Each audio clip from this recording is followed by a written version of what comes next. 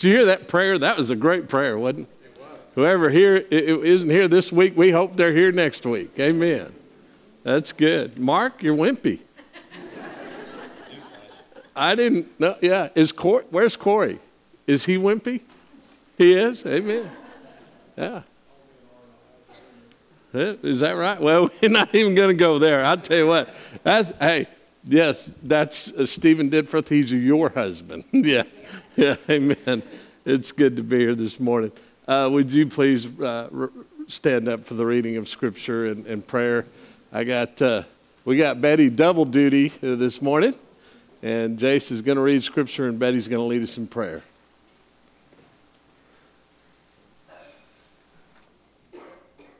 Tell them what chapter? Luke chapter 19.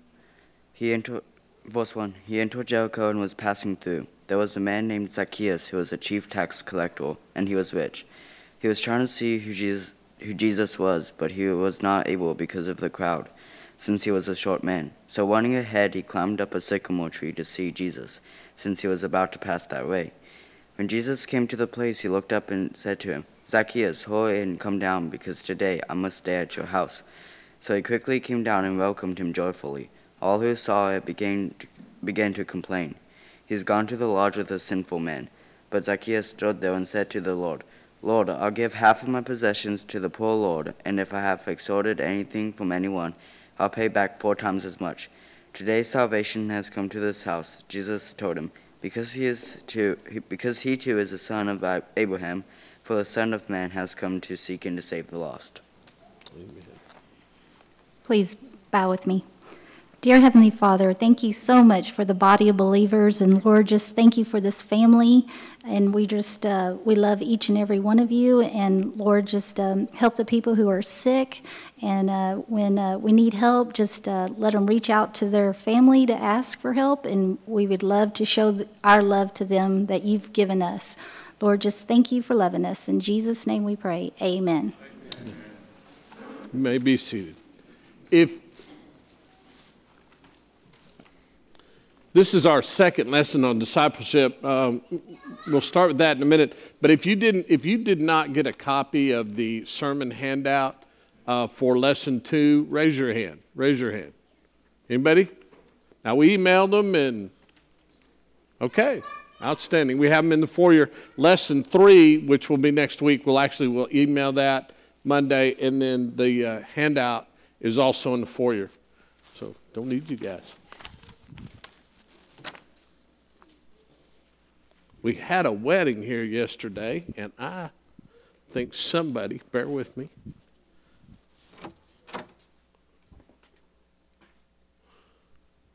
They stole the pulpit. I'll just go without it. I'll be all right. What? It's Doug. Doug, yeah. It's that Sinclair guy. It's that guitar picker.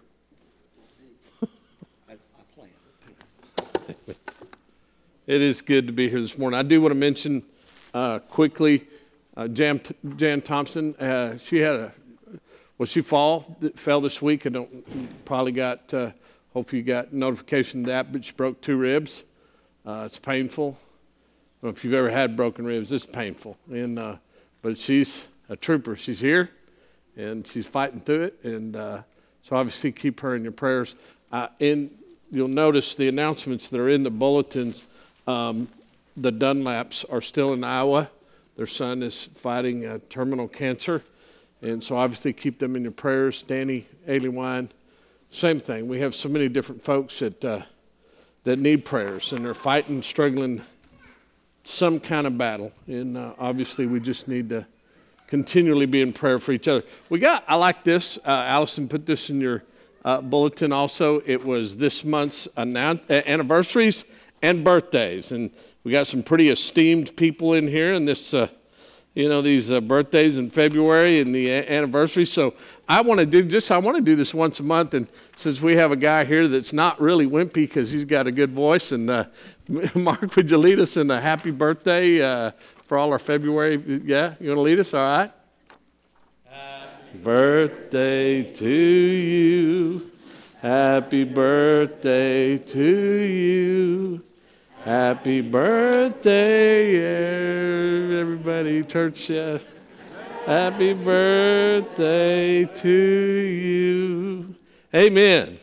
It is good to be here. I will tell you, we're going to be starting Children's Church 2 weeks from now. I have a meeting. We'd had a meeting. So many of you couldn't be there, but those that want to be a part of our Children's Church team, which we've got a good bunch of you folks that have committed to that, we're going to have a short meeting after AM service next Sunday. The reason I tell you that is there may be some of you that would like to help.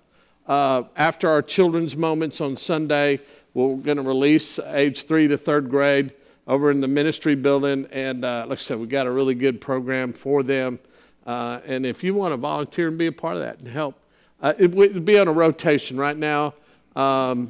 Let's see, I think I have a dozen, 11 or 12 couples signed up.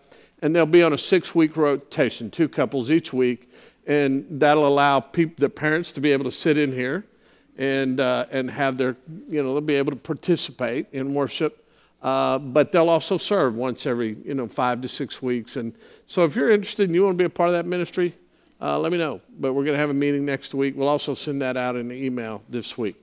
So it is good to be here this morning. I want to very quickly review last week. We started this series on discipleship, and I loved Betty's lesson this morning. I will tell you, every time, you'll know these disciples, these followers of God, for the love they have for one another. And every time I hear that verse, I'm always, and it's a really good segue even for this morning's lesson, and actually one of our 14 lessons on discipleship is going to deal with that passage. But when you think about love, there's 2 different ways to think about love, isn't there? There's the way the world defines love, and there's obviously the way the Bible defines love. 1 Corinthians 13. We know the Scripture says God is love. God is love. And we know that great passage in that moment that Jesus teaches, he who has forgiven much loves much. We know that fear is the beginning of the knowledge of God, but perfect love drives out fear. So we're going to be moving towards that section that we'll be teaching on discipleship and love. This morning I asked that you go to Matthew chapter 4. Our text this morning is going to be from the Gospel of Matthew chapter 4. Chapter 4. And while you're turning there, a very quick review. Last week, our first lesson on discipleship, really dealt with 3 points. What discipleship requires, what it demands. And the very first thing in the teaching out of the gospel was Jesus says, we have to die to ourselves. If you cannot be a follower of God, you cannot fulfill that calling, that ministry, that life. You can't unless we die to ourselves. And Jesus taught that great lesson, unless a seed falls to the ground and dies. It cannot. And it really has no value. And so we have to die to self. And we have to serve. As we die to ourselves, what are we doing? Jesus himself said, I didn't come to be served, but I came to serve. So a disciple, a follower of God, dies to self and serves. And the Scripture says that as we serve God, he honors us. And then the reason for that is for us to honor God, glorify him. The whole duty of man, our purpose, and the reason that you and I are here, we're here to glorify God. And we're here for no other reason than that. And we are not. So the discipleship of God dies to self, serves others. God honors him for that. And then the reason is to glorify God. And before we go to Matthew, you stay there, but I'm going to be in the Gospel of Luke in verse 12. Jesus told a parable in verse 16, chapter 12, beginning of verse 16. You can go there if you want, but our lesson, just as a very quick way of review, Jesus told a parable, verse 16, in the Gospel of Luke. He said, the land of a certain rich man was very productive. The land of a rich man was very productive. And he began reasoning to himself. Now you should just, if you are here, you could just highlight the word I, myself here. So he began to reason to himself, saying, what shall I do, since I have no place to store my crops? And he said, this is what I will do. I will tear down my barns and build larger ones. There I will store all my grain and my goods, himself, my. And I will say to my soul, you have many goods laid up for many years to come. Take your ease, drink, and be merry. Rich man. Scripture says a rich man. He said he had productive land. He'd obviously, I bet he was the kind of guy that made a good real estate investment, was organized, responsible, and probably a pretty hard-working, diligent person. And he could look out there and say, well, this is what I need to do now. I've come this far, doing pretty good, but I'm going to do some more for me. But God said to him, you fool, this very night your soul is required of you. And now who will own what you have prepared? So is the man who lays up treasure for himself and is not rich towards God. I want to start this morning as we go to Matthew 4, just with that thought, reflecting on that first lesson. Because the trouble that you and I have, and I do believe this is the struggle that we all encounter in our lives. And certainly as Christians, it is hard to die to ourselves. It just is. It is. But this is a picture of someone who is not dying to self, but is living for self. This is a picture who's not serving others, but he's serving himself. This is a picture of someone glorifying himself, not glorying, the reason to glorify himself, honor himself. And I would say to you as we move forward in this series, I want that to be really the litmus point, the divining point, the foundation. When we go through these passages and the Scripture and Jesus himself teaches us what it means to follow him, I think we should all always daily, as we examine ourselves, we need to be looking at ourselves. And we need to look at our motivation, our heart, our mind, our spirit, our activity, and say, okay, am I dying to self or am I serving self? Am I? Paul wrote to Colossians, whatever we do in word and deed, we ought to do in the name of Jesus Christ. That's what he said. But am I doing that? Because my struggle is, I want to live for self. I don't want to die for self. Am I serving others? Or am I serving myself? Is my reasoning to glorify God or is it to glorify myself? That is really, that's the struggle.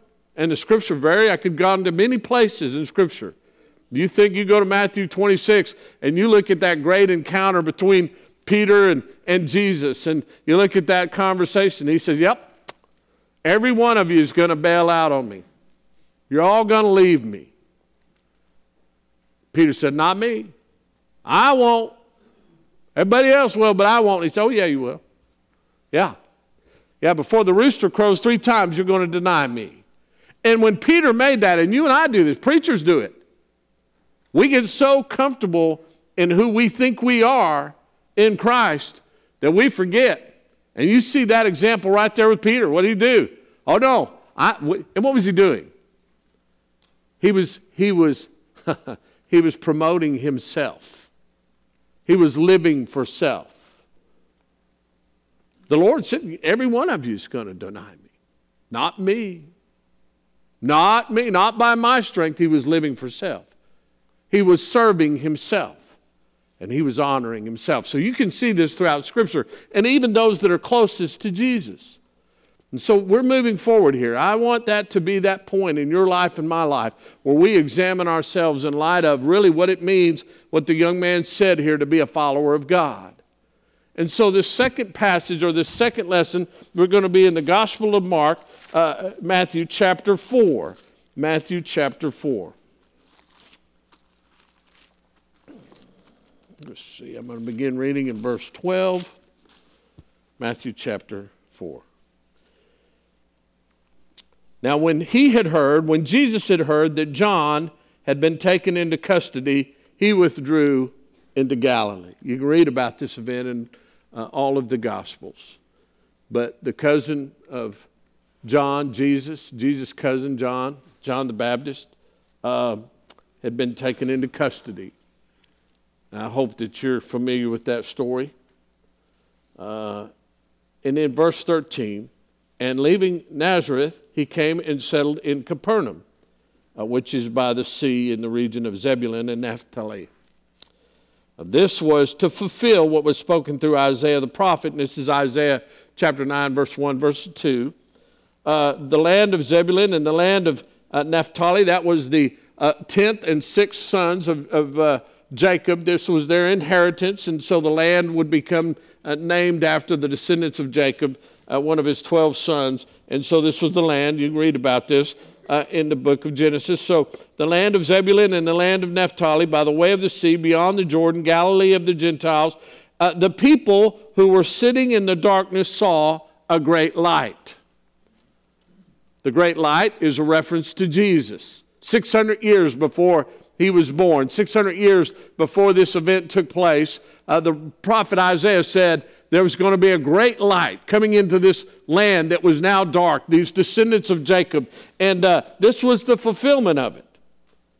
And to those who were sitting in the land and shadow of death, upon them a light dawned. Read the gospel. Jesus, the light that came into the world that overcame the darkness. From that time, Jesus began to preach and say, repent, for the kingdom of heaven is at hand.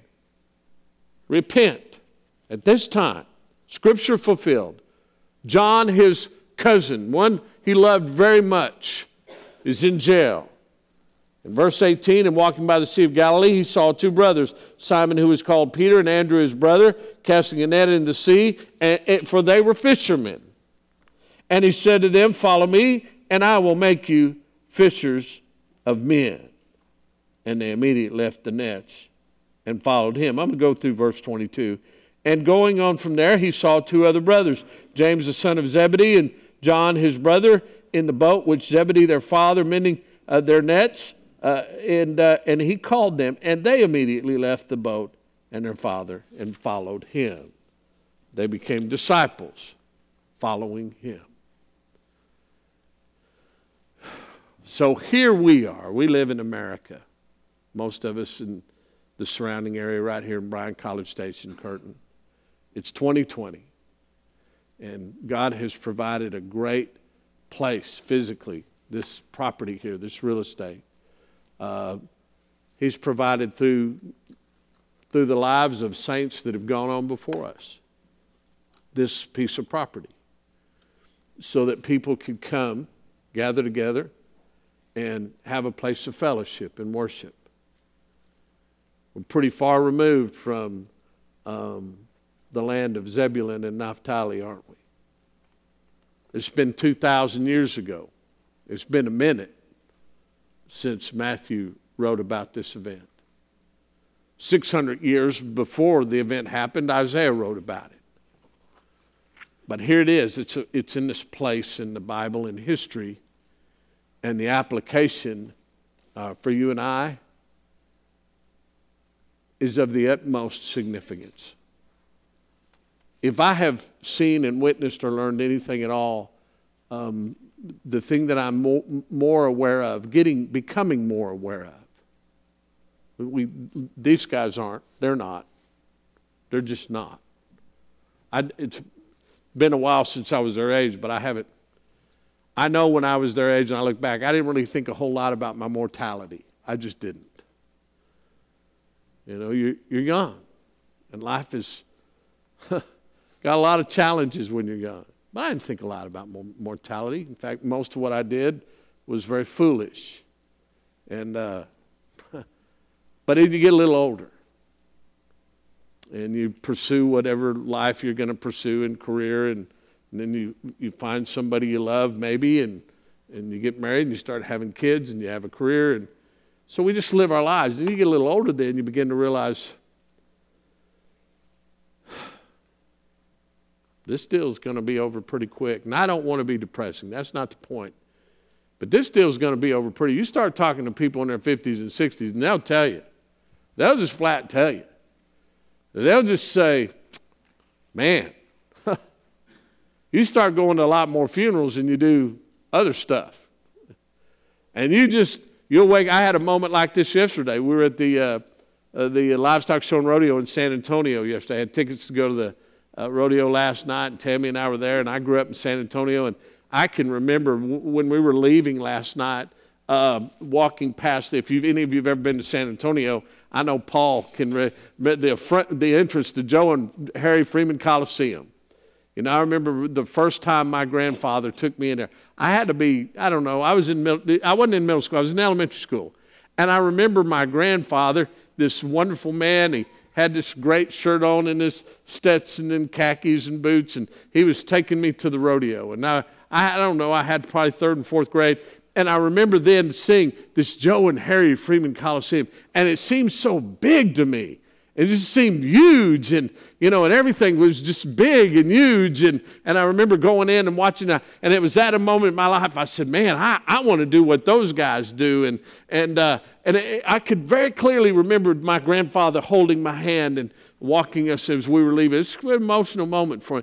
But you know what? I have to tell you something. Tammy and I sat out there on the bench before we went to the rodeo, and it just seemed like that was yesterday. I mean yesterday. I mean, not even yesterday, a minute ago.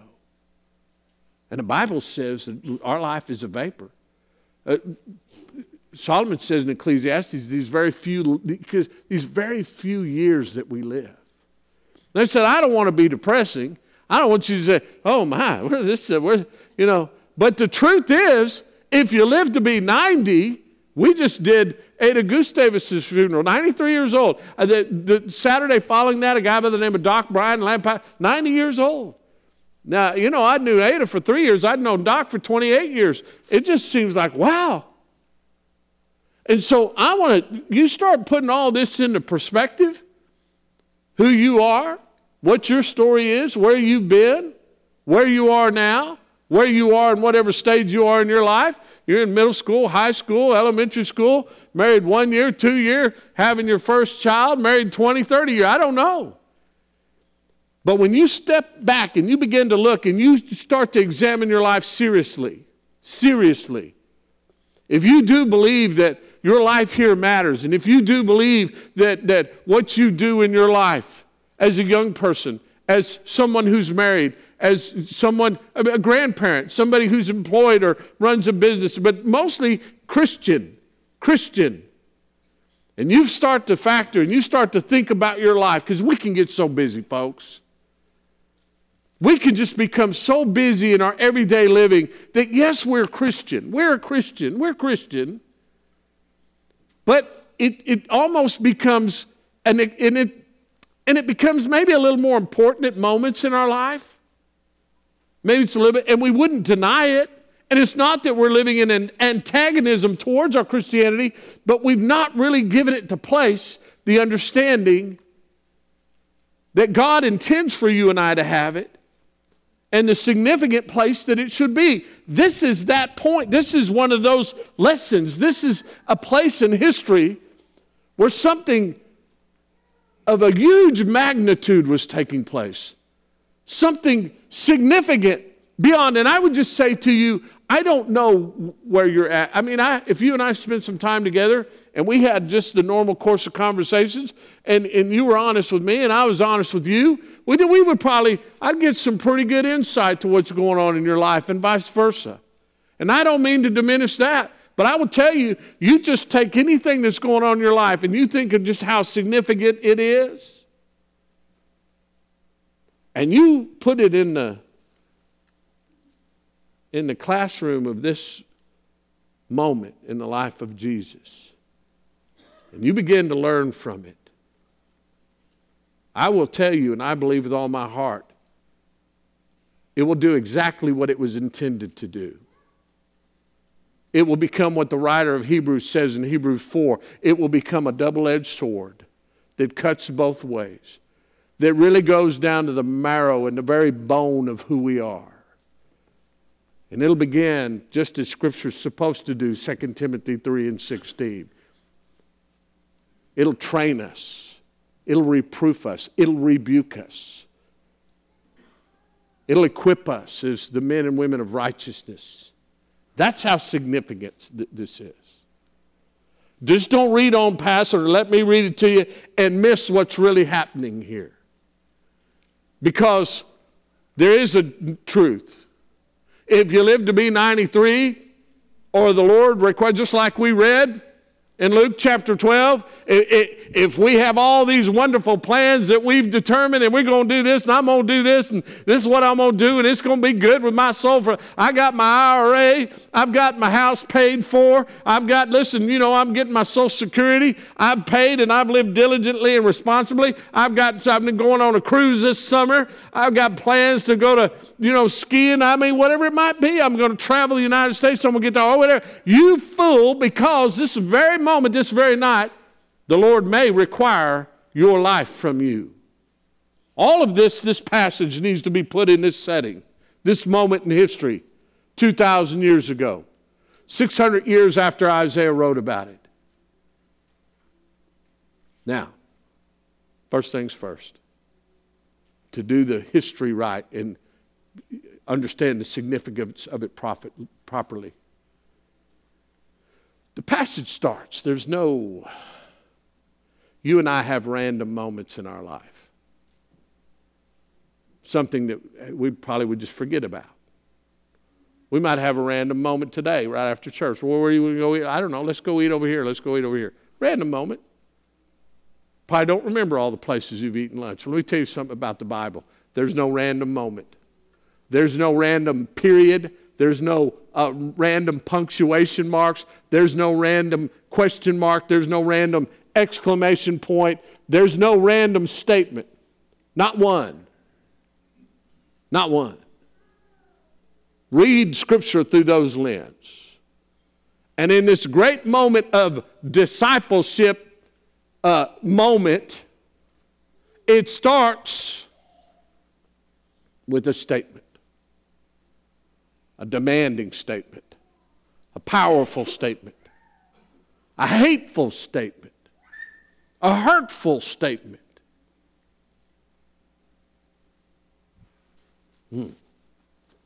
Now, when he heard, when the Son of God, when Jesus Christ, Jesus means God saves. Christ means the anointed King of Israel.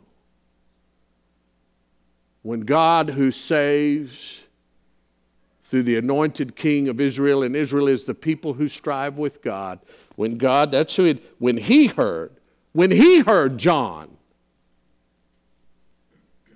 John means God's gift. When he heard that John's gift had been taken into custody, he withdrew into Galilee. You and I can read that and miss the significance of it.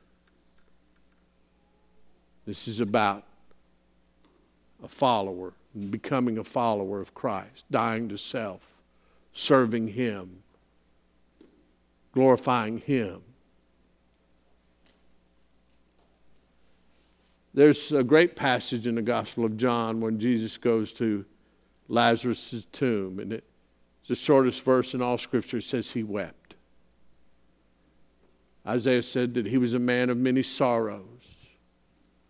You have a picture of him in the Garden of Gethsemane. He prayed. He asked his disciples, his followers, to stay awake, pray with him. They couldn't. His sweat became like blood. We have a stained glass moment there. His sweat became like blood. And he said, Father, take this cup from me, but not my will, but your will be done. The Son of God, God's salvation, the anointed King of Israel, the people who strive with God, he heard that his cousin, somebody that he dearly loved, was taken into custody, and he knew every detail of that. He knew what was about to happen to John. One that he would say was the greatest of all men, and somebody he dearly loved. He knew that he would be beheaded by the hands of ungodly men. What the world would consider powerful men. Have you ever lost somebody? Or you ever been so worried for somebody? You ever see maybe an evil being done towards somebody you love and somebody who's conspired against them? And you're so grieved that you just have to withdraw. You just withdraw. The word is a significant word. It means he withdrew. It literally means he retreated. He retreated. He knew what the next 3 years were going to hold for him. He knew. And the Son of God withdrew. He retreated. He went to a place. He went to where his roots were in Galilee. He went to a place where he knew that a prophet, an old prophet 600 years before would say that there's a dark land, that the descendants of Israel, two of the sons, this land had been named after. And it was a dark place.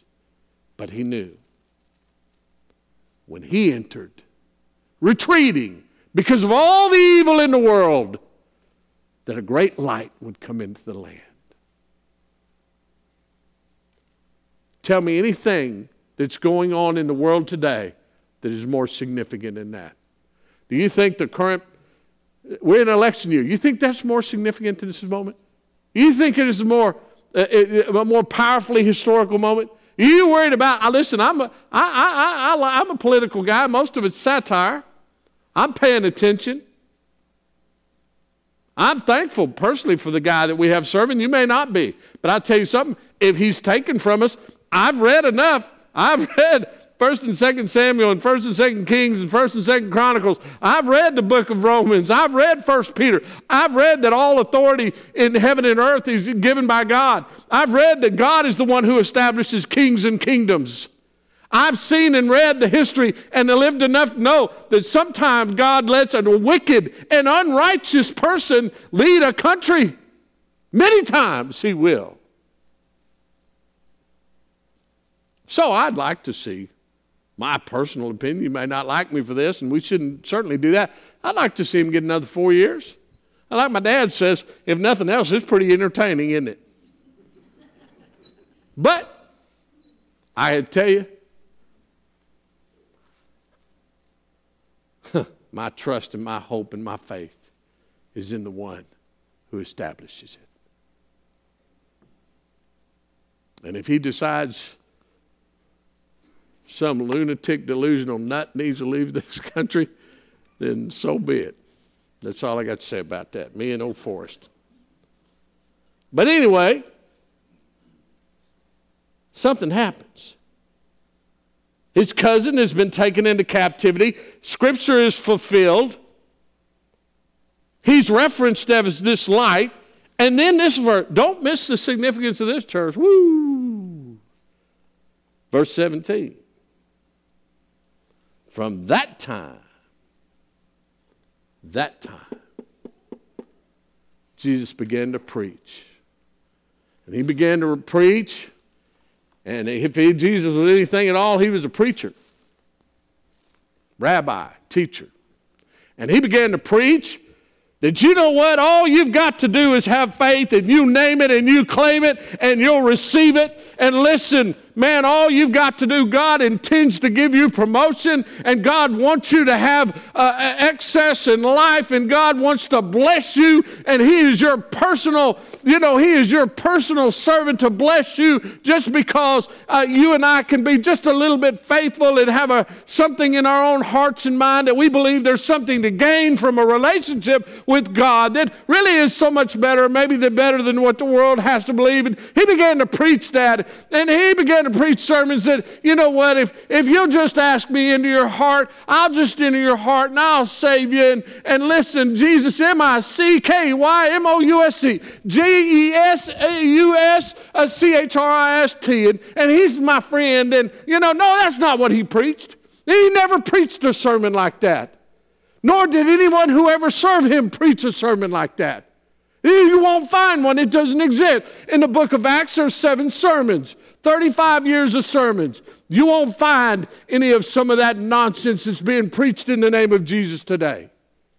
But you will see the fulfillment of Scripture. And that there'll be a time when people will not endure. They won't endure sound doctrine. But they'll gather for themselves teachers that'll tickle their ears. You got 7 sermons in the book of Acts. 35 years, you want to talk about biblical preaching. You got the sermons of Jesus. You got the sermons of John the Baptist. You could turn every letter to every one of the first century churches into a sermon. You can look at every sermon that was ever preached in the Old Testament. And you say, well, Old Testament. Well, I'm going to tell you something. When Paul wrote Timothy, 2 Timothy 3:16, and he said all Scripture is God-inspired for teaching and preaching and for the rebuke and the reproof and the equipping of the man of God, the person of God in righteousness. He didn't, listen, the only book that he had was Genesis through Malachi. The first 35 years in the Acts of the Apostle, the Acts of the Holy Spirit, they had no Matthew, Mark, Luke, and John. They had no letters to the first century church. You know what the Old Testament is about? It's about one thing and only one thing. It's not about anything other than Jesus Christ.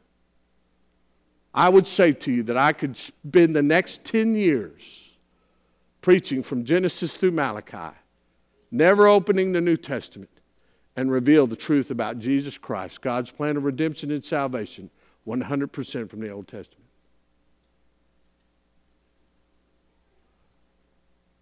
Sermon after sermon after sermon after sermon after sermon. And Jesus' sermon was, repent, for the kingdom of heaven is at hand. If you go to the 13th chapter of the Gospel of Luke, Jesus says twice to the children of God, he says, repent or you'll perish. You go to the 2nd chapter of the book of Acts. I was a church Christ preacher for 30 years. I know this verse so well. And you go to that 2nd chapter of the book of Acts. Listen, Peter preaches on the day of Pentecost. And at the end of that first sermon, he says, men of Israel, you need to be sure of one thing. There's one thing you need to be sure of. This Jesus of Nazareth, you killed him. You killed him. Many, many, many, many thousands of people were there to celebrate the Passover. And the Scripture says there were those who were cut to the heart. And they said their hearts were pierced. You know the Scripture says that in the Old Testament. You know what God desires? A broken heart and a contrite spirit.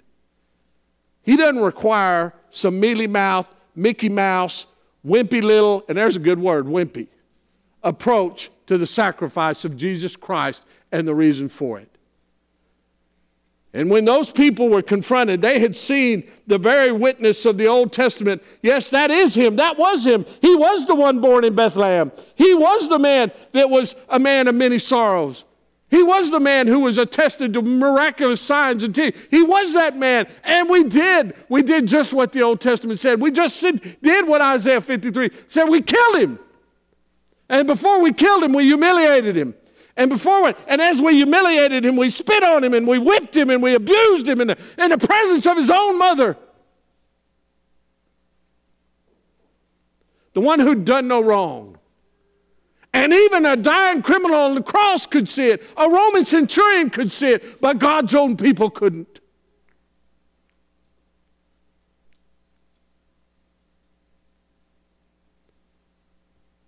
And the message was repent, for the kingdom of heaven is at hand. I just would say to you about being a disciple. This is significant. Way more than anything that's going on in your life. And I don't mean to demean anything that's going on in your life. We all have struggles. We do. We have great moments of joy. But if we're going to be disciples, and you know many of you have had great heartache, this is the answer to the heartache. This is God's answer to the struggle. This is God's answer to the death. This is God's answer to disease. This is God's answer to divorce. This is God's answer to all of my ungodliness and my wicked and immoral sin and yours as well. But unless we repent. But in that Acts 2, he said, what must we do? And he said, repent. He didn't say ask Jesus in your heart. You won't find it in Scripture. If you think that's what Romans 10 says, that's not what it says. It is not what it says. Yeah, whoever calls upon the name of the Lord will be saved. But he had already dealt with the entire, there's 9 chapters before you get to that statement. And that wasn't a prayer. If it meant prayer, he'd have said prayer. The word is phileo. The one who fillets themselves, guts themselves, is literally the word as they cry out to the Lord. It's Luke 18, the 2 in the temple, and the sinner goes in the temple. You want to see what repentance looks like? It's not Mickey Mouse. It's not, well, I'm a sinner, I need saving. I already said it. You want to really get into love? You really want to talk about love? The love that doesn't hold a record of wrongs. 1 Corinthians 13, the love that's not jealous, the love that isn't pride and boastful, but the love that comes from a heart that's been broken, a spirit that has been pierced, a heart that's pierced in a broken spirit, and it cries out just like that sinner in the temple, dear Lord God Almighty, have mercy on me. Being a disciple means that you have to understand we have a Savior that withdrew in great sorrow, understanding the mission that was before him. I had a great mentor of mine ask a group of young men that were going to be preachers. He said, why do you want to preach? And everybody gave their answers. And you know what he said? He said, let me tell you about your job. He said, do you know who the 2 greatest preachers in the Bible were? Well, without debate, it would be Jesus and John the Baptist. It would be. We say Moses was pretty good. Yeah, he's good. But if you had to have, you say Jesus, John the Baptist, because even Scripture and Jesus verifies that, I think you would say that. The Scripture says it. And the guy said, well, let me tell you what God's people did to the 2 best preachers that ever lived. They cut one of their heads off and they hung the other on a cross. Y'all go preach. And the harsh treatment you're going to get won't be from the world. It'll be from God's people. Disciples. But now something has happened to the 21st century church. We got stuff. We got lots of stuff. And it's convenient for church to be convenient and casual. Something I do, but it's not all that I do.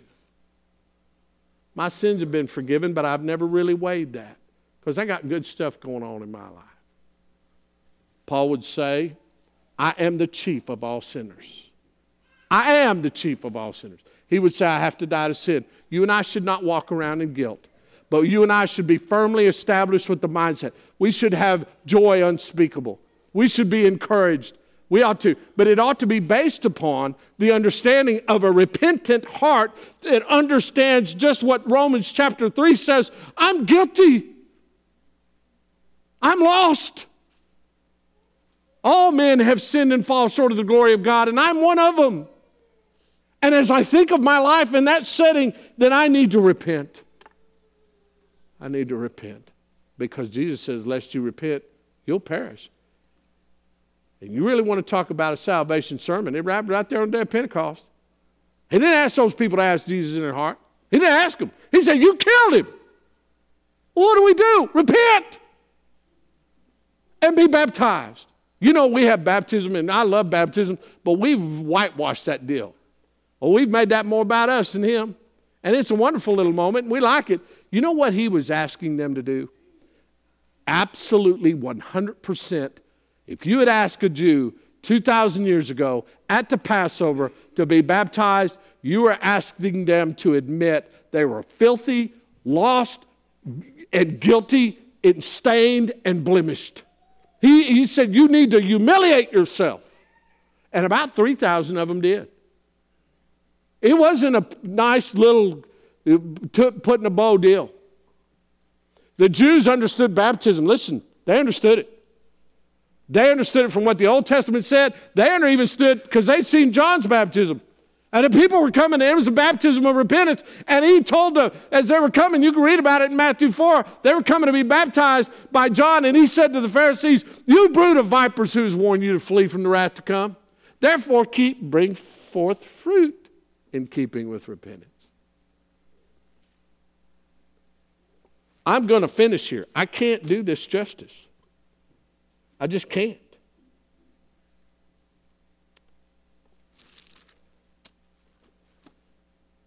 But if we're going to understand discipleship,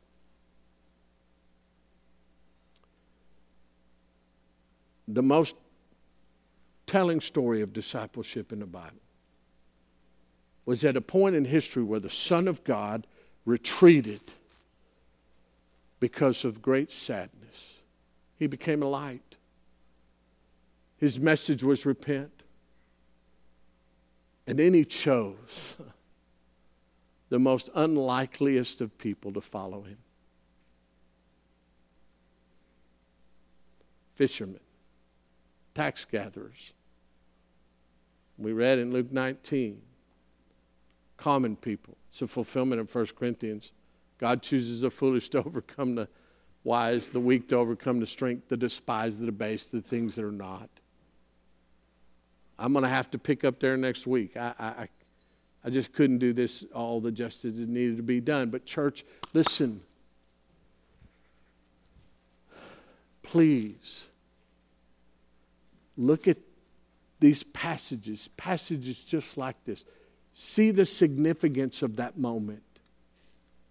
Understand it in light of that it was written from years gone by to the very present and into the future. And then as he calls us to himself, he gives us a mission. We'll talk about that next week. Let's pray. Father in heaven, we're so grateful to be called your children. And Father, I am grateful that I have you as a Savior. I'm so grateful that your Son, who could have just spoke a word and destroyed us all. But he didn't, Father. He retreated. He withdrew. He preached. And he gathered unto himself individuals who were common and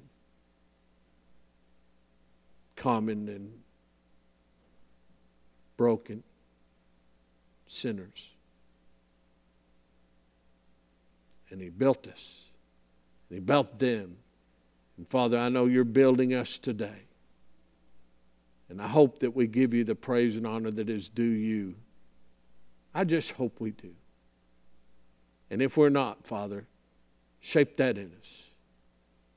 And Father, it is in the name of Jesus Christ we pray. Amen.